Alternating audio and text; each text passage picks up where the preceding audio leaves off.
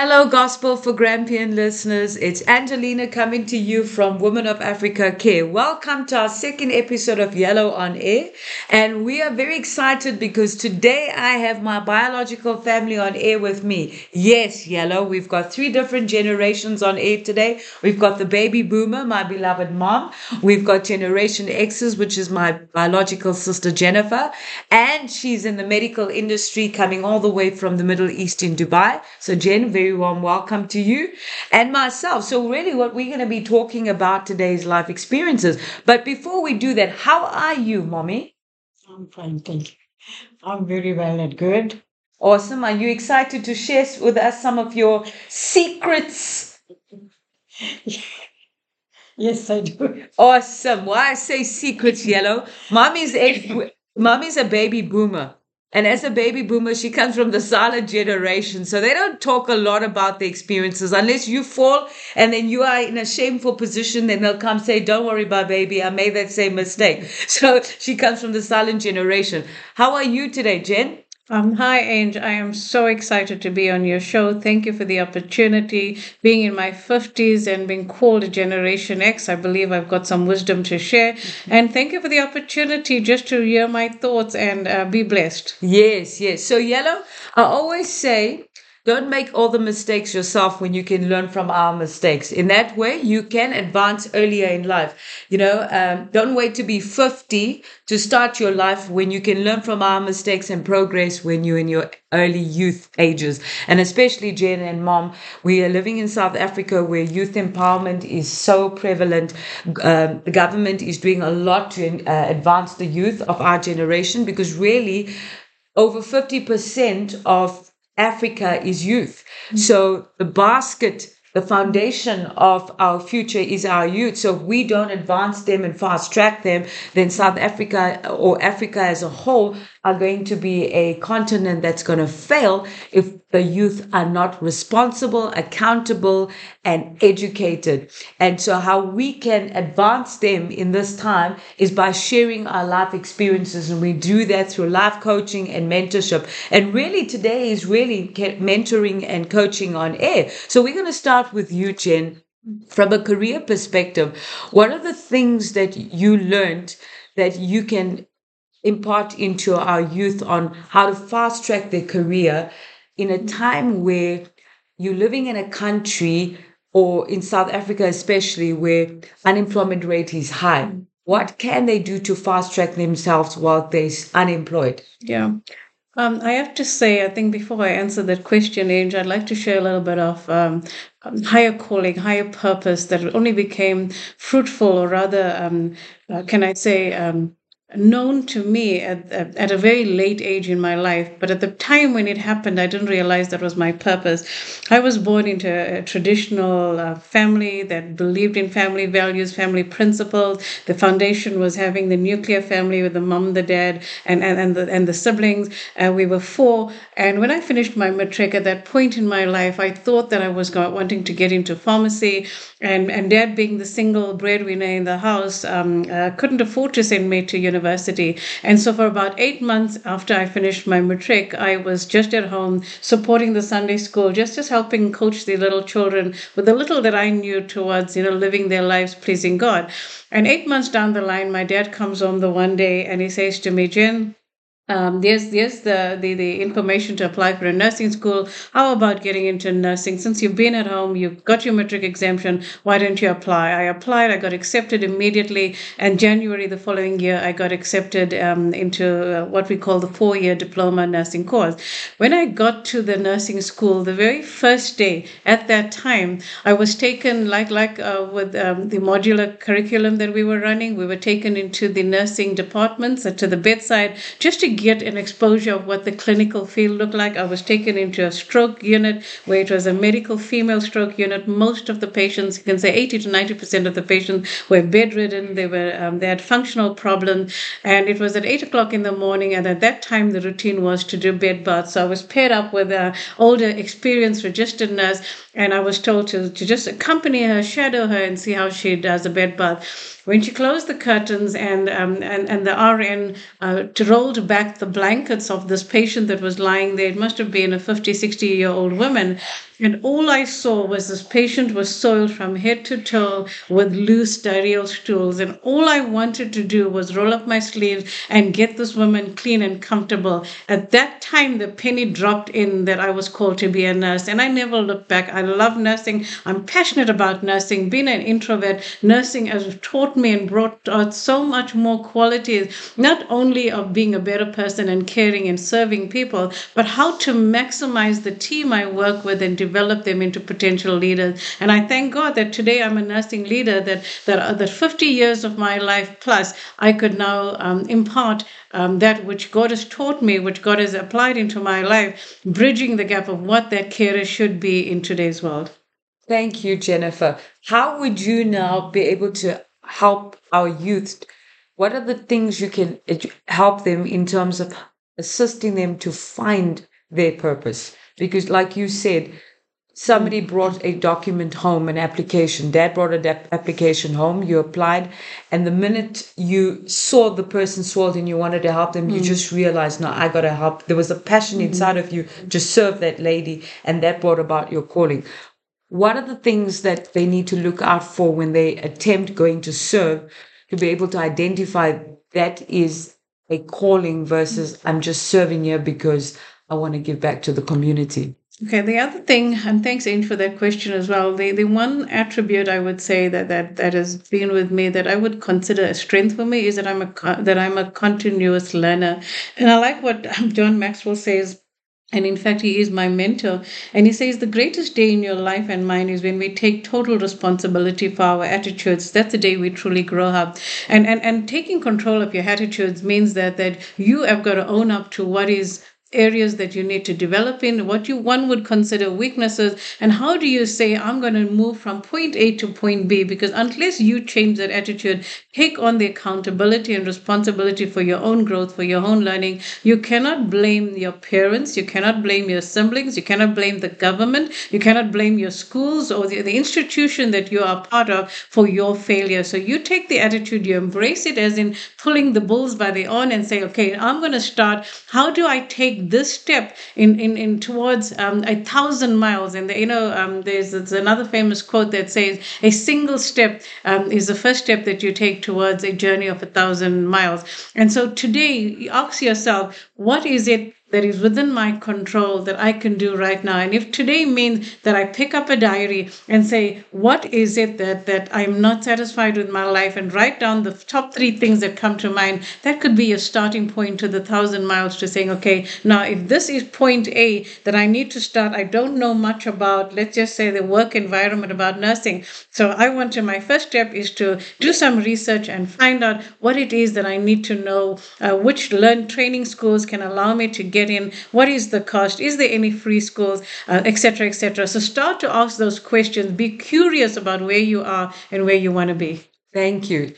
So, our YALO on air listeners, we are here today. If you just tuned in, myself and my mom and my sister, and we are coming in to give you some coaching and mentorship in terms of life lessons, something that you won't generally get on a day-to-day basis unless you have an appointment with your mentor or coach. So we are giving you free coaching and mentorship today to help you make the right decisions and find a purposefully meaningful life. So we encouraging you today to please get a pen and paper and write down these notes to help you. Don't make all the mistakes yourself when you can learn from our mistakes.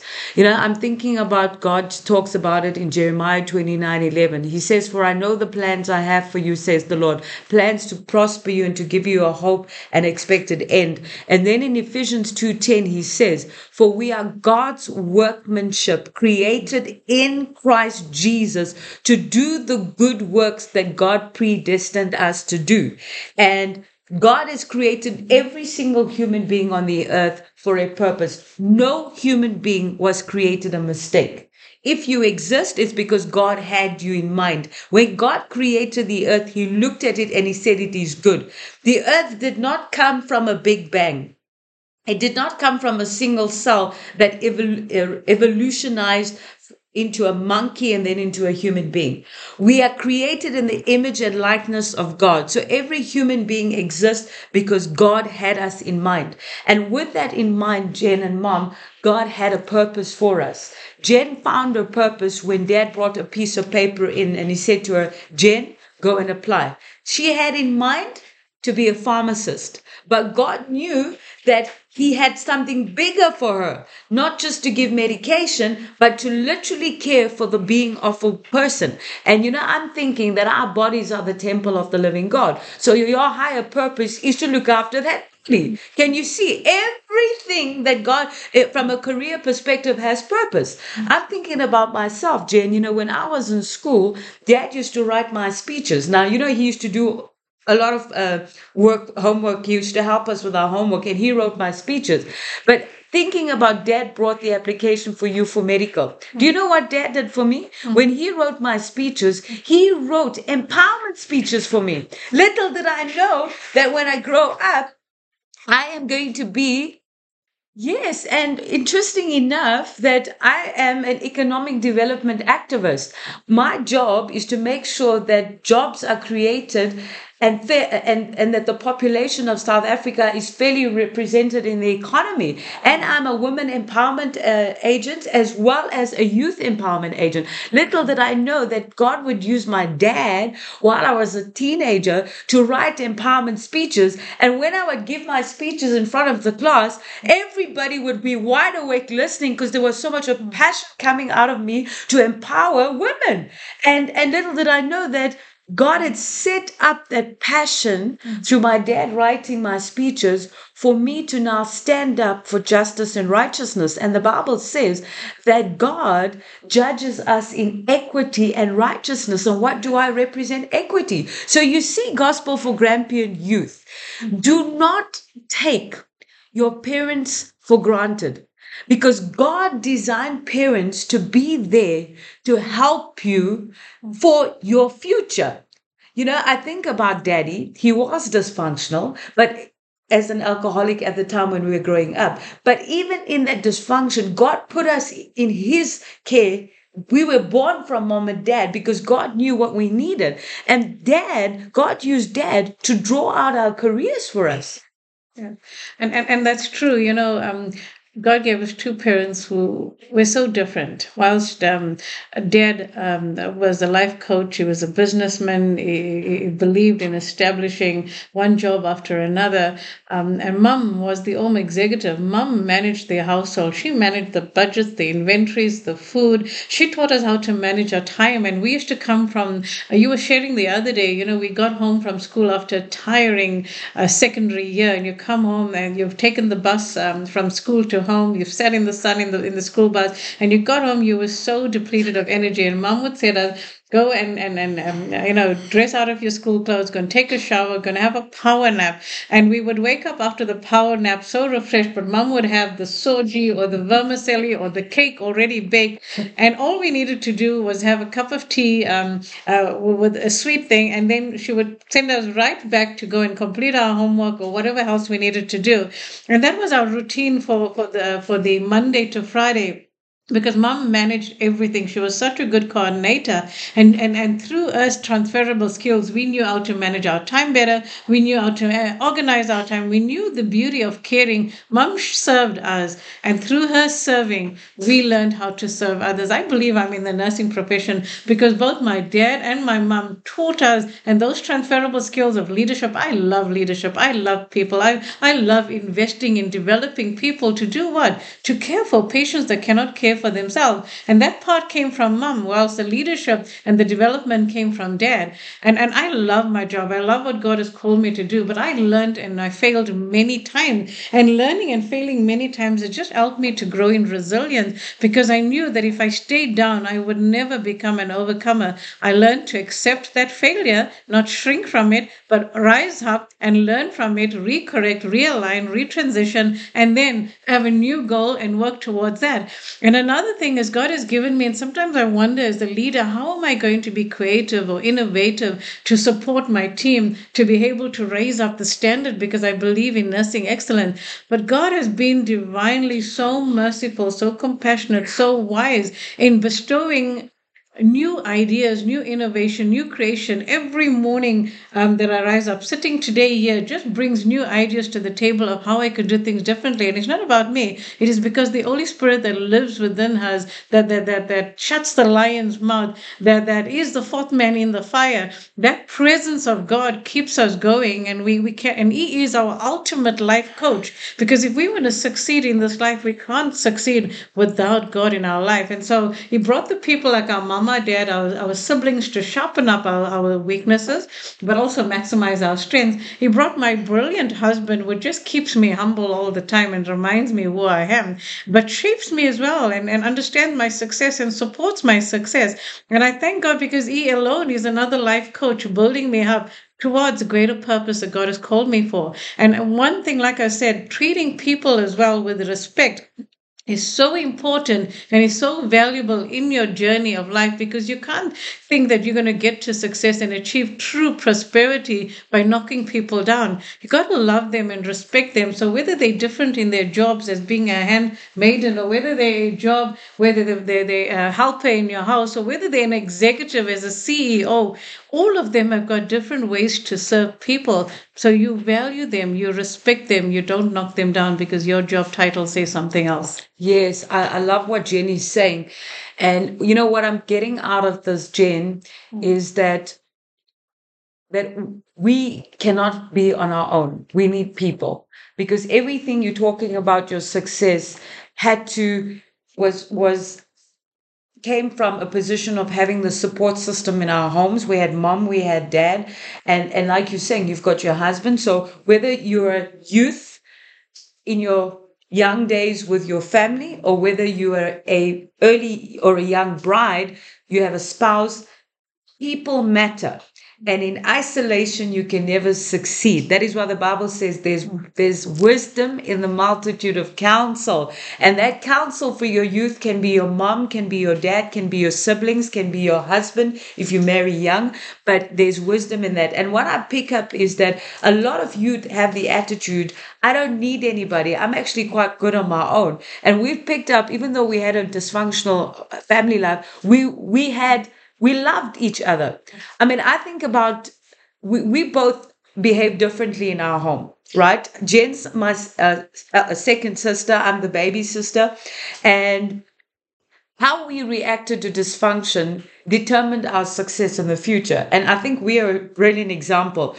We had dysfunction, but you chose to blind your eyes to the dysfunction. You chose to draw good out of the family, and look at the success you are. I mean, you're like 4 years older than me, but you are so successful. You are a nursing director in the Middle East, one of the top hospitals in the world, right? And your success had to be, one, you humbled yourself to mom and dad, even amongst dysfunction.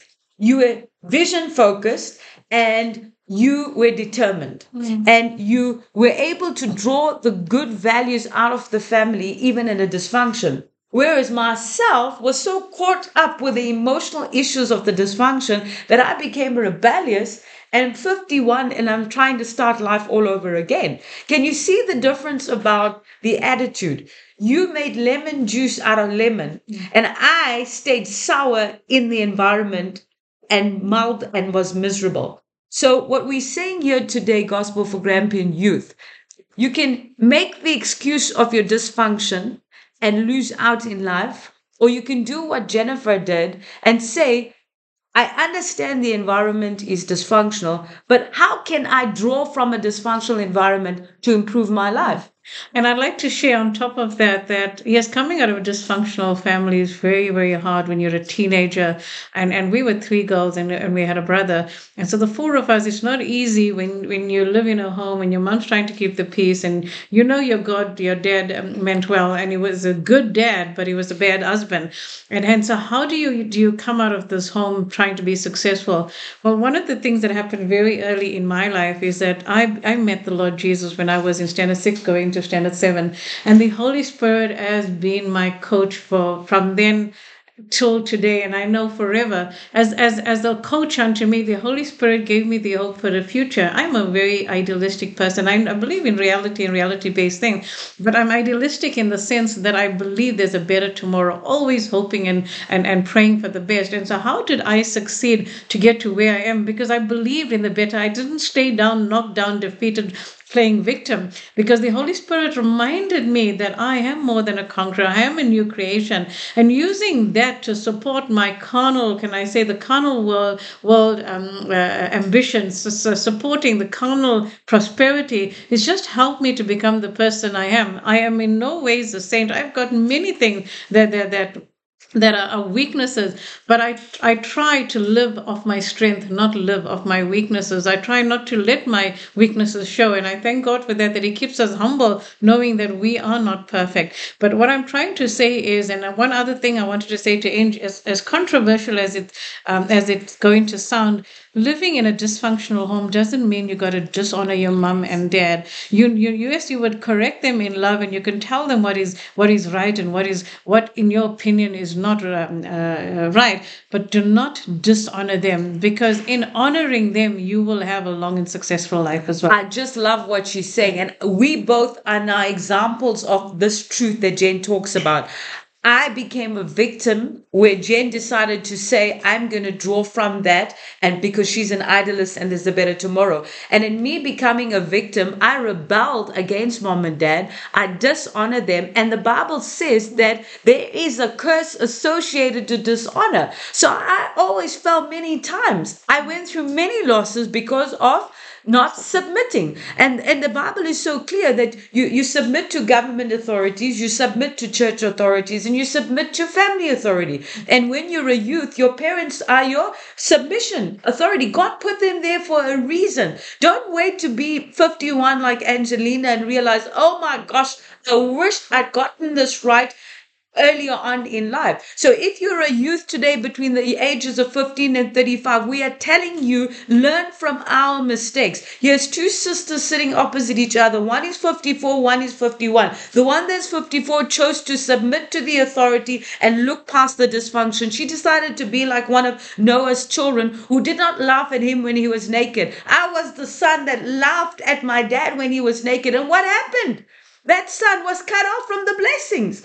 And so, yes, God is merciful. God forgave me. God is merciful and He forgives me when you ask for forgiveness. But don't wait till you are later on in life and have regrets. You know, there's one thing I heard. They did a survey, Mom and Jen, and they interviewed people that were in their retirement age. And a lot of the people that retired said the one thing they missed was family. One thing they missed was family. And in dysfunctional homes, if you close yourself up to your family because you are hurting or offended by what your parents did, you will grow up, get to retirement, and wish you had corrected it. And so we're saying, youth today, the Bible doesn't say if your parents are good, you must submit and honor them. The Bible says, submit to them. They're accountable to God for their leadership. Our job is to submit because God put them there to protect us. And so one thing we're telling you, youth, today, before we even get to the part of career, let's get the order back at home. How you know whether you're rebelling against your mom and dad? When they give you an instruction or when they talk to you, what goes on in your heart? Because the Bible says out of the abundance of the heart, we speak, we do, we act. In the heart, if you feel rebellious towards them, if you're angry towards them, if you see them in a negative way, already you know you're in rebellion and you need to get the heart right. God doesn't wait for us to get the action part of rebellion to say we're in rebellion. It starts in the heart because the heart is where the seed of rebellion starts and the seed of humility. And we are living examples, Jen, of what success looks like when you submit. Yes. True success for me is not the material wealth. That's just the what we say, the side effect of the fruit that is being born, that the side effect is getting the prosperity and the material wealth. But true success is having joy that is unexplainable, that even when things are so hard all around you, you have this peace of knowing that it's going to be okay. And I can tell you this, I'm reminded, as God says to us, is that I am a spirit living in a body, possessing a soul. When you recognize that your true being is a spirit being living in a vessel that is body, it doesn't matter how the body looks on the outside. Yes, you got to take care of that body because it's a shelter from within which your spirit and aligned with God lives within. But the fact that you're a spirit means that aligned with Jesus, all things are possible because you submit to Him, you honor Him. And like God says, you can say unto this mountain, be thy removed and cast into the sea. It will be done because you're speaking of that spirit power that is aligned with you, for it to be done.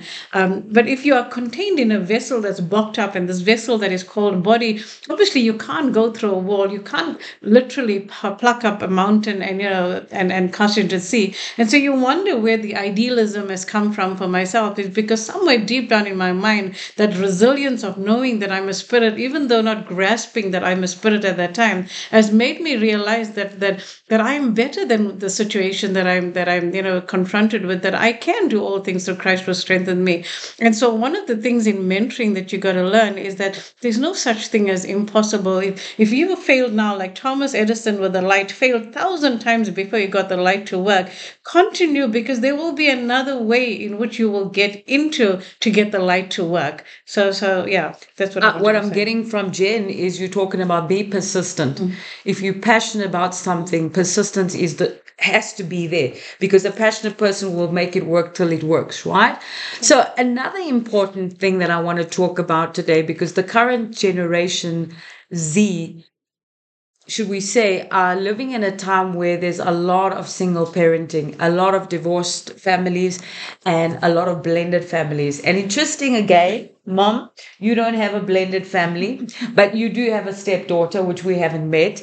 But Jen and I both have blended families. And I just love this, Jen, because my blended family didn't work, but yours works beautifully. So we want to say again, Gospel for Grampian YALO listeners, youth, if you're listening in today, or even if you're an adult listening in today, and you might be thinking, well, blended families don't work. And, it's just good to be single because after divorce, getting married, and if you've got kids, it's just not going to work for the children. We want to tell you that is a lie from the pit of hell, because here's two sisters sitting across each other. My blended family relationship didn't work, but yours is working successfully. So let's talk about some of the things that made your blended family work, and let's talk about the things that didn't work on my side, and how can we make it workable, because there were certain things we didn't do right, but there are things you already did right, and therefore it was workable. So like on my side, the blended family didn't work because the child didn't want to accept me as a mom. And because the daughter didn't want to accept me as a mom, she was very emotional. Her parents were manipulated by the emotions and tried to help her through her emotional challenges. And in feeding her manipulation because of her emotions of mom and dad being divorced, they robbed her of having two families. Whereas on your side, you also are a blended family, but you get children that enjoy two families. So, and look, you've got grandbabies from your blended family because you don't have biological kids of your own. Do you want to share about how you try to make it work? Did you have any challenges? How did you overcome it? Because on my side, blended family failed because the parents of the biological child did not know how to do it. And even though there was church counseling, etc., they were so possessive over the child that they allowed the emotions of the child to direct how our family should live. And that created a lot of division, because now the priority in our marriage became the daughter and not the couple. And if the parents are not respected, then the blended children don't have respect for the relationship. And that's how our relationship fell apart. On your side, how did you deal with it? Yeah, it's not easy. I married young, and I married, and at that point, not knowing that I would not be able to have children. But I was fortunate enough to meet my husband, who already had two little kids. But I think what made the difference is having the structure right. And the first structure was having God in our life. But the second structure was Brian and I, my husband Brian, and I always agreed, even if it was, if we didn't agree with each other, but the fronting for the children is we had one message. So whether it was, you're not going to have cookies before you go to bed, and he felt differently, and I felt no, they shouldn't have, and he felt they should.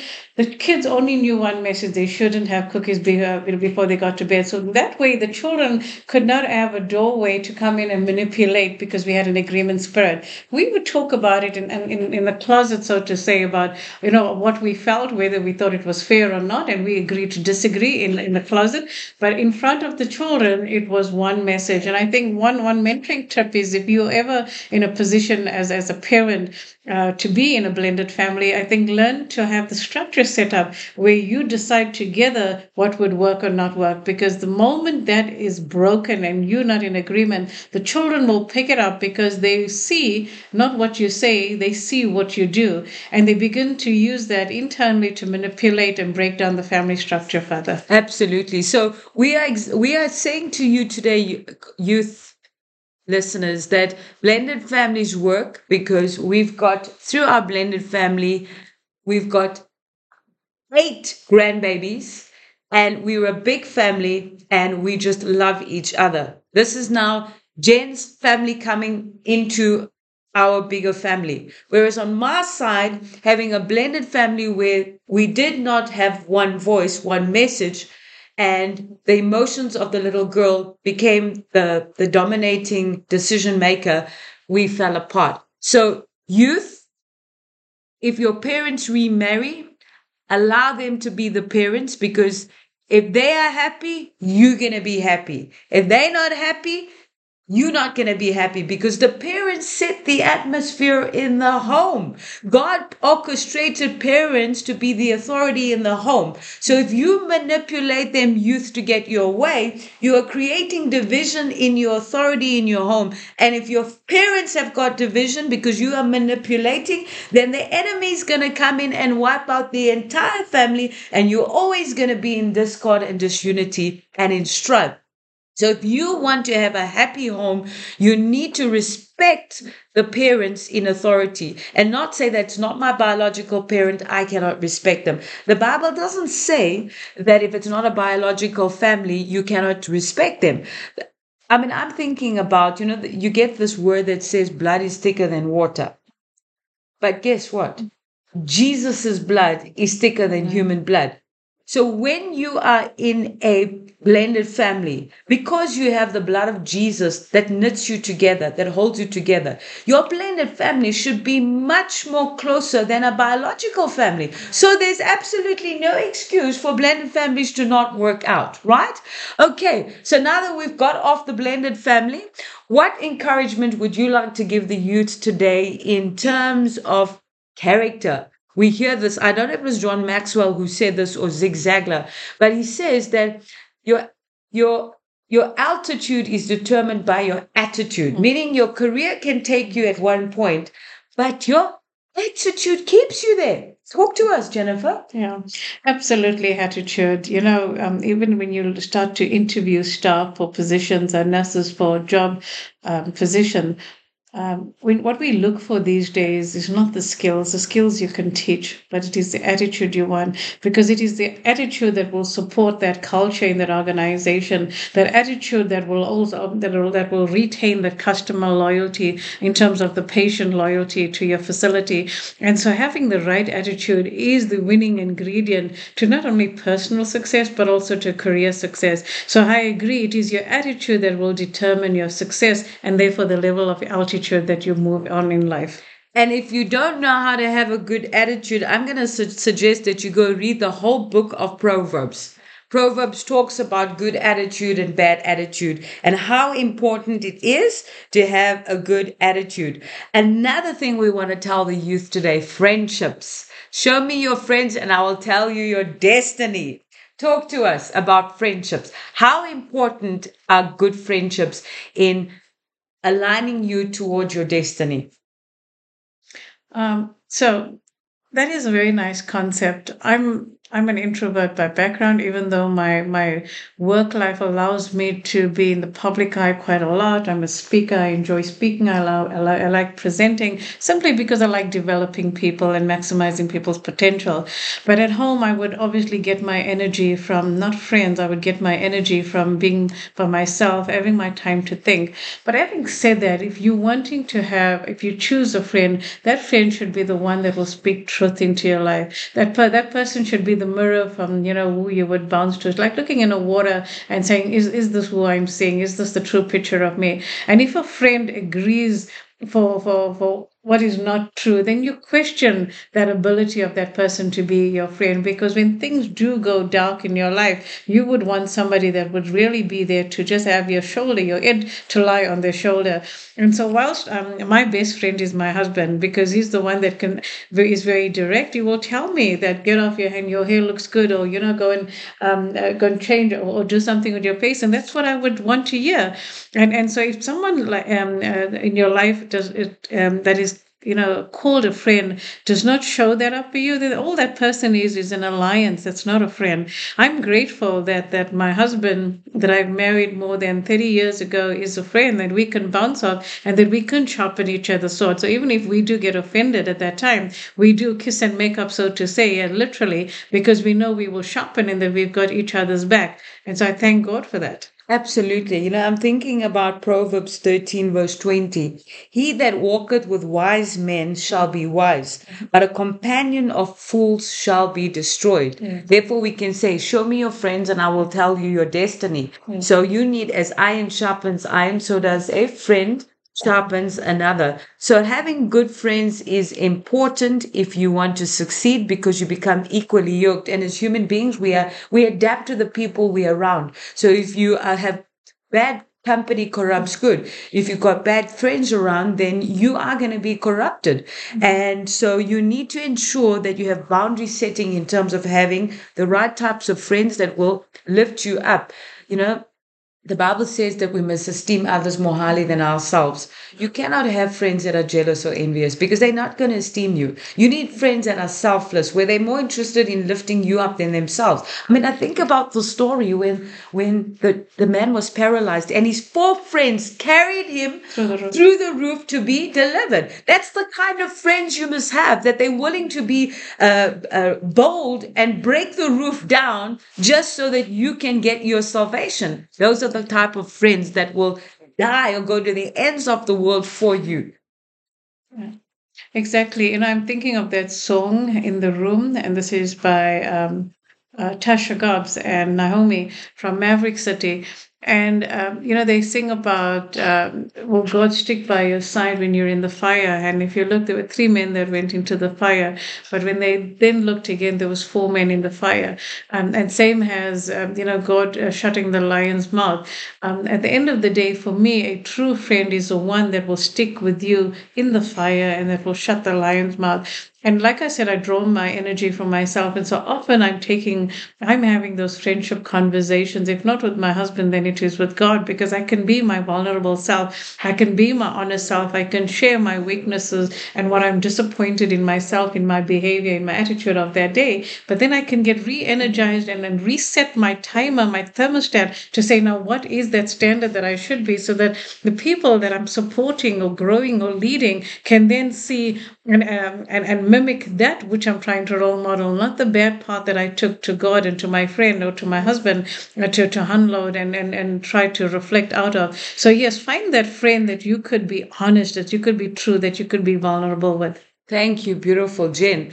Now, the next thing we want to talk about is, now I'm going to use Jennifer's career skill sets here. So, Jen, we've got people looking for employment and they need to prepare themselves for an interview. Now, you are very, very strict in terms of your protocols of getting the best candidates for employment, right?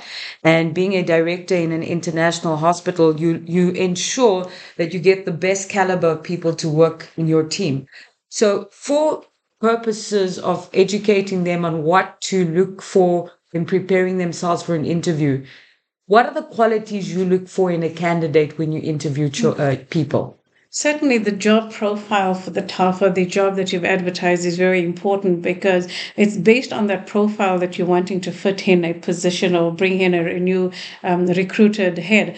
And so it's important that you're looking for the fit of that person in terms of the personality or the attitude and the skills that they're going to bring and contribute into that company. So the second thing is the skills, and the third thing is what I would say is cultural fit. So the first one was attitude, the second one was skill, and the third was cultural fit. Is can you see this person working with the rest of your organization? Just like that candidate is also assessing the company to say, listen, is this company a fit for where I want to see myself in a couple of years' time? Does this company have the relevant resources to grow my current skills that I bring in and to take me to another level? So it's a two-way interview, not just one-sided where you're interviewing the candidate.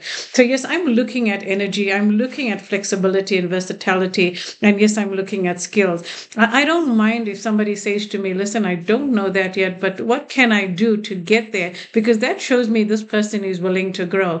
A person may have, let's say, 50% of the skills, but have got 100% of the right attitude. I will take the right attitude because I'm a person that believes in maximizing skills and maximizing people's deliverables. I know that I can coach that person to success because they've already got one winning ingredient, which is the attitude. So for me, attitude is always the winner. And like I said, the organizational fit. And the third thing is obviously your skills. I love what you're saying, Jen, that you're looking for somebody that has a good attitude, because when they have a good attitude, they're teachable, versus a person that's not teachable and has a bad attitude, they are poison for your team.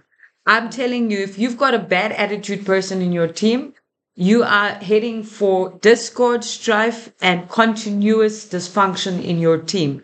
Okay. It's like a disability in your team because of that bad attitude. So if you have got an attitude issue, you need an attitude adjustment, because like Jennifer is saying, that if you have 100% of a good attitude and you lack the skill set, she's willing to take you through the coaching, because a person with a good attitude is teachable. So it's worth the cost of training and developing them, because you know their attitude with that training and development is going to give you longevity with that employee, and they are going to add value into the company. Now, talking about values is what sets the culture in a company. How important is excellence, integrity, and transparency in defining a culture of sustainability? So values is actually the behaviors, tangible behaviors that you see in that candidate that drives them towards the purpose or that mission of the company.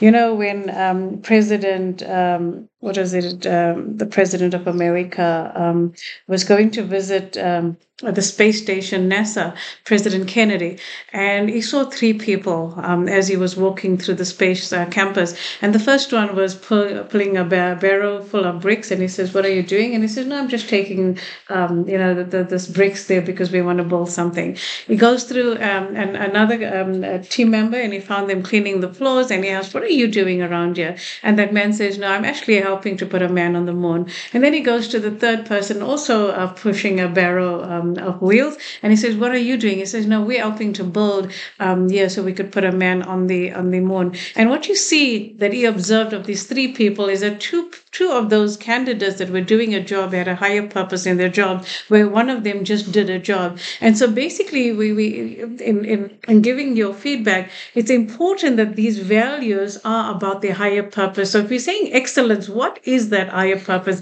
If we're saying integrity, what is that higher purpose? You cannot have a value that is deliverable with no alignment to a higher purpose. So if you're saying excellence, integrity, and what is the third one? Excellence, integrity, and transparency. And transparency. So these values are key to delivering that higher purpose, that higher mission in your organization. And if they lived to the fullest, then you will achieve that success in your organization and within the team. Because remember, an organization is a group of people, and you can't succeed as in your own. And so if everyone is pulling with different values and not having these three there aligned to the higher purpose, then certainly you're not going to succeed. So not only as a person going through the motions of growing and developing and succeeding in life, but within a greater organizational theme, you're wanting the team to succeed. You have to pull in the same direction towards a higher purpose. So excellence towards what? Integrity towards what? Transparency towards what? They cannot be in isolation. There must be a cross-functional matrix of where these key value streams integrate like a woven thread, so that you can have that entire mission or purpose of having the beautiful yarn set on the table. Absolutely. Thank you, Jen. And those values does not just happen in your career path, but it's also in your home, and it's also in you as an individual, because when you have those values, you're actually setting up boundaries of who you allow in your space. Because if you're a person of excellence, then people that are not excellent, people that are mediocre, will be intimidated of you, right? Mm-hmm. So you go into continuous growth. And then you have, in terms of transparency, people trust you when they see that you are transparent and there's no hidden agenda. And then in terms of integrity, you do what you say and you say what you do. Not in your families, in your communities, in your friendships.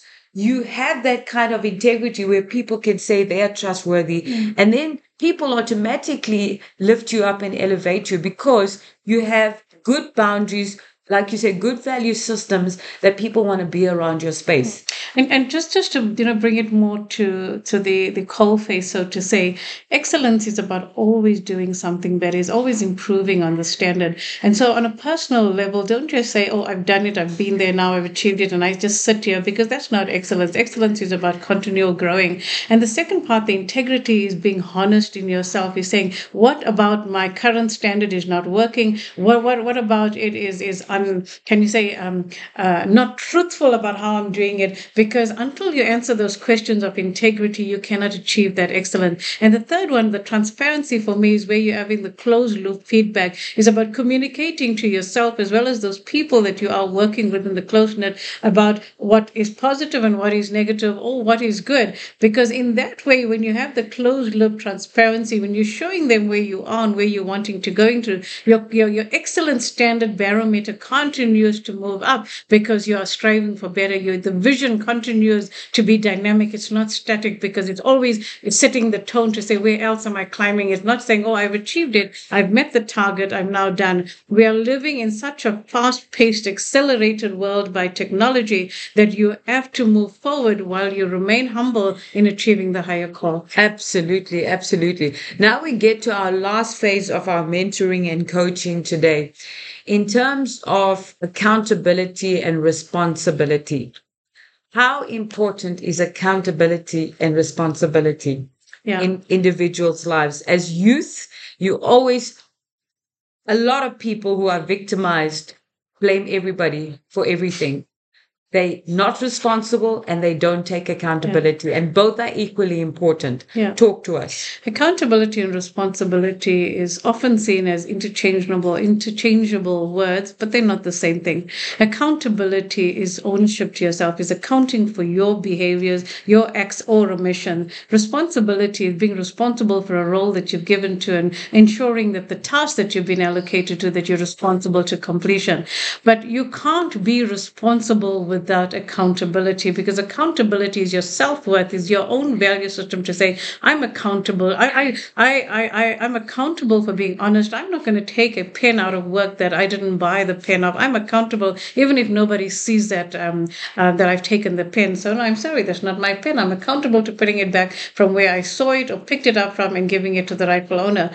But I'm responsible to make sure that the task that was allocated for me to do today, that I've completed it to the best of my ability within the timelines that was given to me, and then submitted to the line authority that I was supposed to do it. So that is two examples where you're saying accountability is important. It's a self score that you set for yourself, but it's also a value. If I have no accountability, then I will never succeed, because I will not have goals that I will set for myself. I will be rebellious.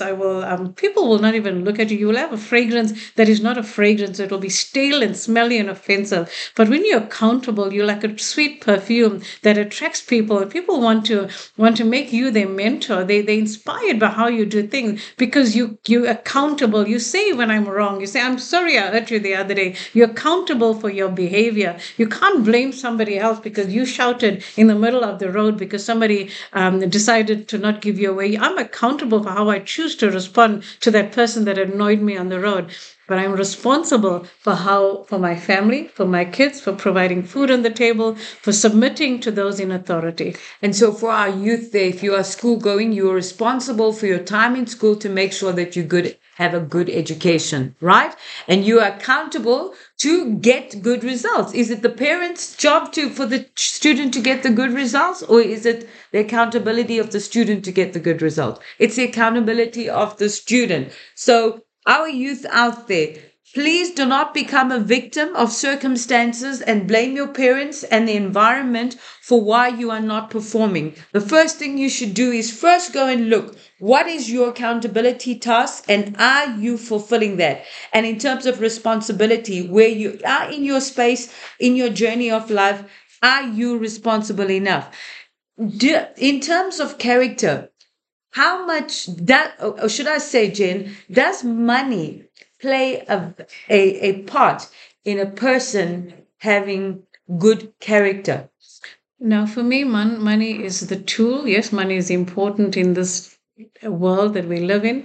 But if you don't know how to use money wisely, then you don't have a good character, because your character will determine your spending habits. Your character will determine your servanthood habits of how you use that money. So you can be a filthy rich person, so to say, and have a horrible character.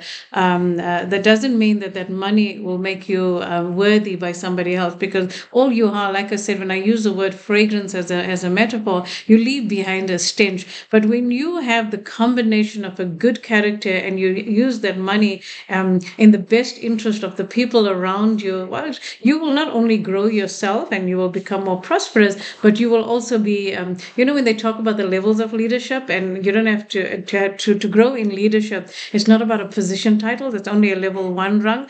But if you want to become an iconic leader, this is where your true character shows. At number 5 level of leadership, the epic of it is that it's all about your character. It's all about who you are. And that's where the humility sets in, because you are humble enough to know that you don't know it all. You're humble enough to know that you are in awe of the being that has created you and made the universe and this world. And you're humble enough to know that he can take away all that money that you've had and you can have nothing. And so you are in reverence. You sit in reverence of this holy being that we call Jesus, that we call God, that we love, who's been our mentor from birth until the day he calls us back home. I love what you're saying, Jen. And why we're bringing this up is we see in South Africa, especially, where a lot of the population has been at one stage poor.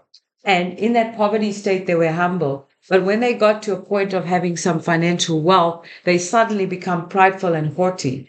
And so the Bible says that the love of money is the root to all evil. And how you can avoid becoming prideful and puffed up is by remaining humble, because it is your good character that sustains you. And I love what the Word of God says. He says the pride will be pulled down, but the humble will be elevated. Mm-hmm. So if you do not adjust your character and make sure that you are humble, then you will end up being pulled down, because the Word of God stands. If you are proudful, you'll be pulled down. So learn from what we are saying today, because I myself went through a stage of when I was negative and had a bitter heart and a rebellious heart. I had to prove to myself that I can do it all by myself. Little did I know that I was prideful.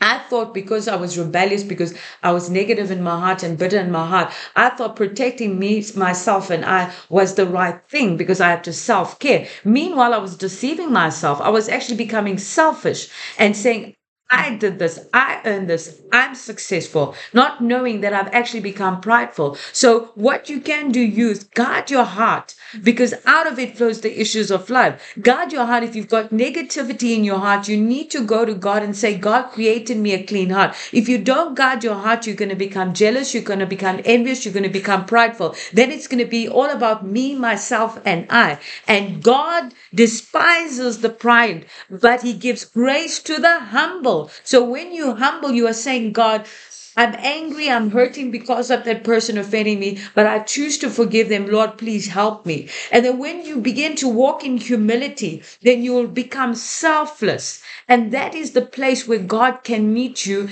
and his grace will lift you up, because God looks for a broken and contrite spirit. Meaning when you humble enough to say, Lord, everything I have is because of you. And I think about that, Jen, the more higher you get, the more humbler you have to become. And true, and I love what Angel said, because you're right. As you grow up the ladder and become humble, you also grow in knowledge and in wisdom. And so, an humble person is not a stupid or a foolish person. An humble person is a very wise person. But a humble person has got so much of knowledge and growth already that he knows the little that you think you know is not enough.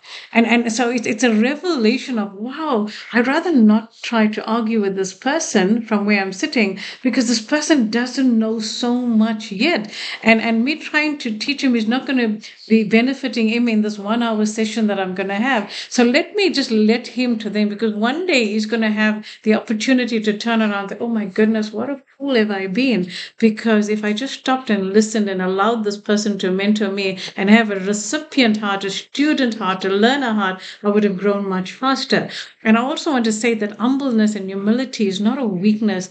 It is character. It is strength. I cannot emphasize that enough. So if any one of you youngsters think that being humble is being a loser, oh my goodness, I cannot tell you the richness of that character strength. If you look at Mandela, being in the prison for 28 years, he came out with a presence. That presence that he came out with was true humility and humbleness, because he knew in that school of learning that he was under the Holy Spirit, but in a locked up prison, in the physical prison, he got to know what is true wisdom and true knowledge. And what did he say? Because of humility, when he got out, he said, Yes. I had to forgive before I got out, because if I didn't forgive, being out there, I'm still a prisoner.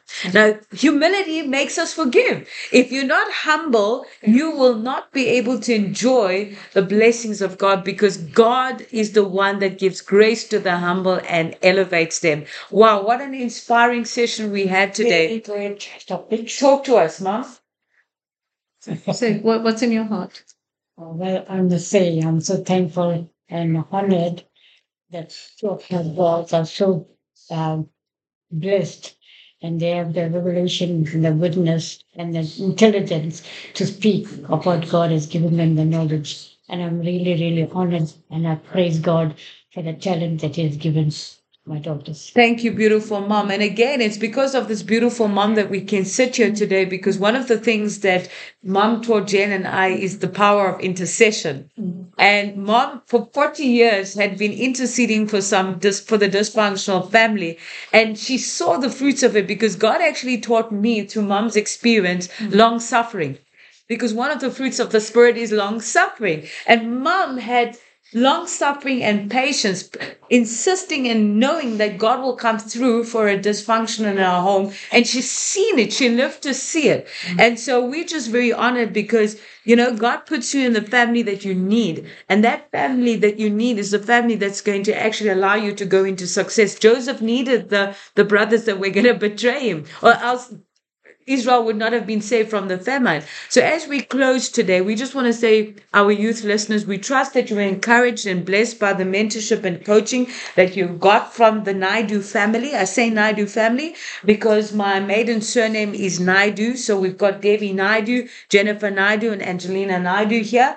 And we're so excited to have 3 different generations sitting around the table and talking about what didn't work and what worked, and how you can draw from our life experiences on how to make it work for you. So Jen, last words as we close our YALO on Air episode 14. I want to say that, okay, with God, all things are possible.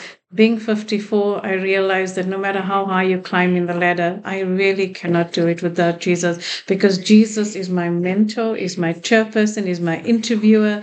He is my king. He is my executive. He's the one that feeds me with strategy. Thank you so much. Gospel for Grandpa in Yellow. We trust you were blessed for the second episode in January to start your year. You've got this wonderful life coaching and mentorship experience from Jennifer Naidu, Mom, and Angelina. Have a wonderful week ahead. From us, ta ta. Bye bye. Thank you.